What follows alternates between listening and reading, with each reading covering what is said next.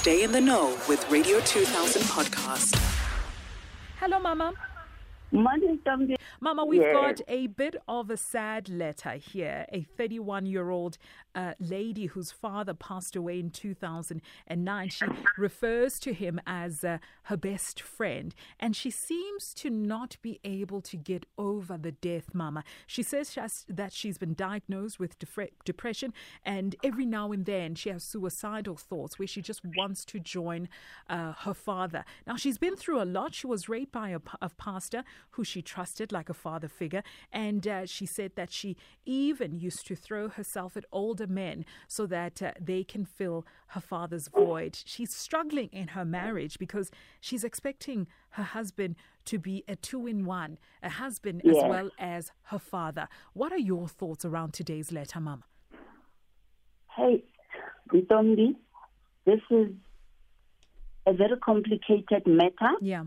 And I find, let me thank Anonymous for her letter. Anonymous, thank you for your letter. I can imagine how confused you feel right now.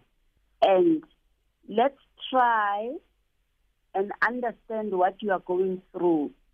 And I mean, with absolute sensitivity and care. You know, this is so sensitive because it's layered. Yeah.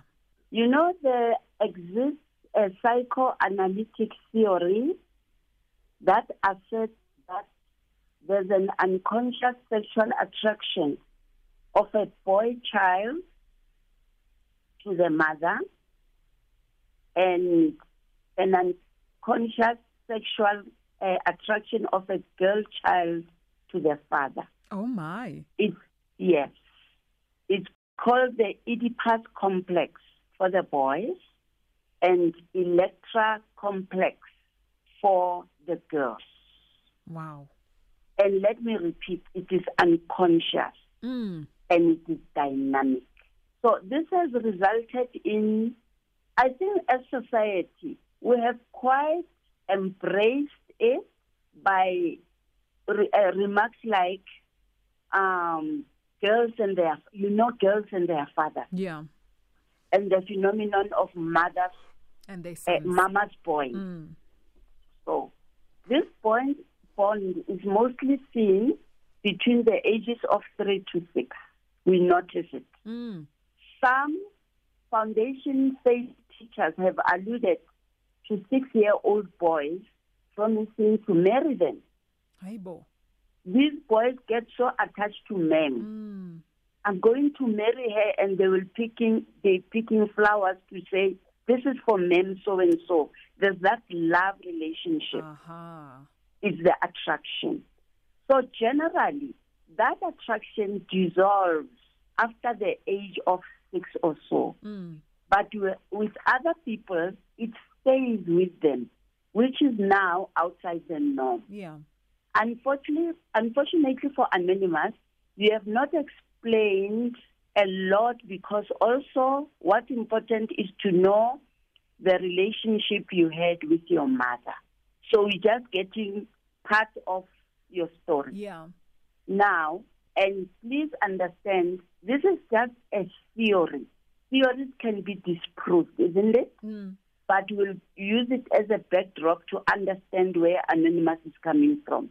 In many relationships, though, men look at their partners as a mother to kind of love and soothe them. You know, have you seen them when they come home and life has been rough on them?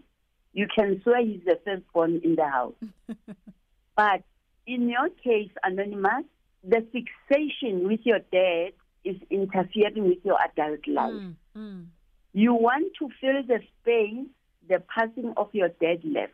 The grieving process for him is ongoing. I mean, it's been 11 years. And I'm not saying it should have gone, but you should have made some strides. It doesn't look like you are about to heal anytime soon. And you lay yourself vulnerable in trying to close the void. Above all, the relationship with your husband has been affected. Yeah. And I commend you for acknowledging that you are responsible for the fight with your husband. I commend you. Now, you say you've been diagnosed with depression and you are suicidal. I hear that and I commend you for that. Now, Anonymous, it's not enough to walk around with a diagnosis. You need, you know, as you rightly put it, what can I do? What you can do is you need urgent counseling and referral to a psychoanalyst, where the matter will be handled professionally and respectfully, because this issue is very layered, as I said, and it is of a very private nature. I'm going to ask you, Ntombi, Yes. to give Anonymous my number. All right. I'm happy that already she said she's been diagnosed, so it means there's ongoing therapy. We will see where to take it from what she has given us. Okay. But I want to say to the listeners, let us learn to listen when somebody says something. We're not going to jump to conclusions, because where Anonymous is a very painful space. And with all the suicide going around, the mental ill health, I think this is a message to say, South Africa, listen up.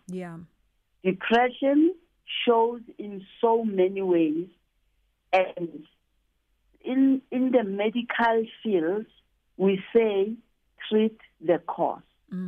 It doesn't matter knowing the symptoms and running with it and forming cliches. Let us treat the cause. In this case, for Anonymous, the cause dates back to how she grew up. So we'll open that bracket in the privacy of a counseling room, and Anonymous is going to be okay. Please give her my number. I will. I'll Mama. be very happy to help. I will do so, Mama. Thank you. Thank you so much, Ntombi. Thank you so much. Radio 2000 podcast.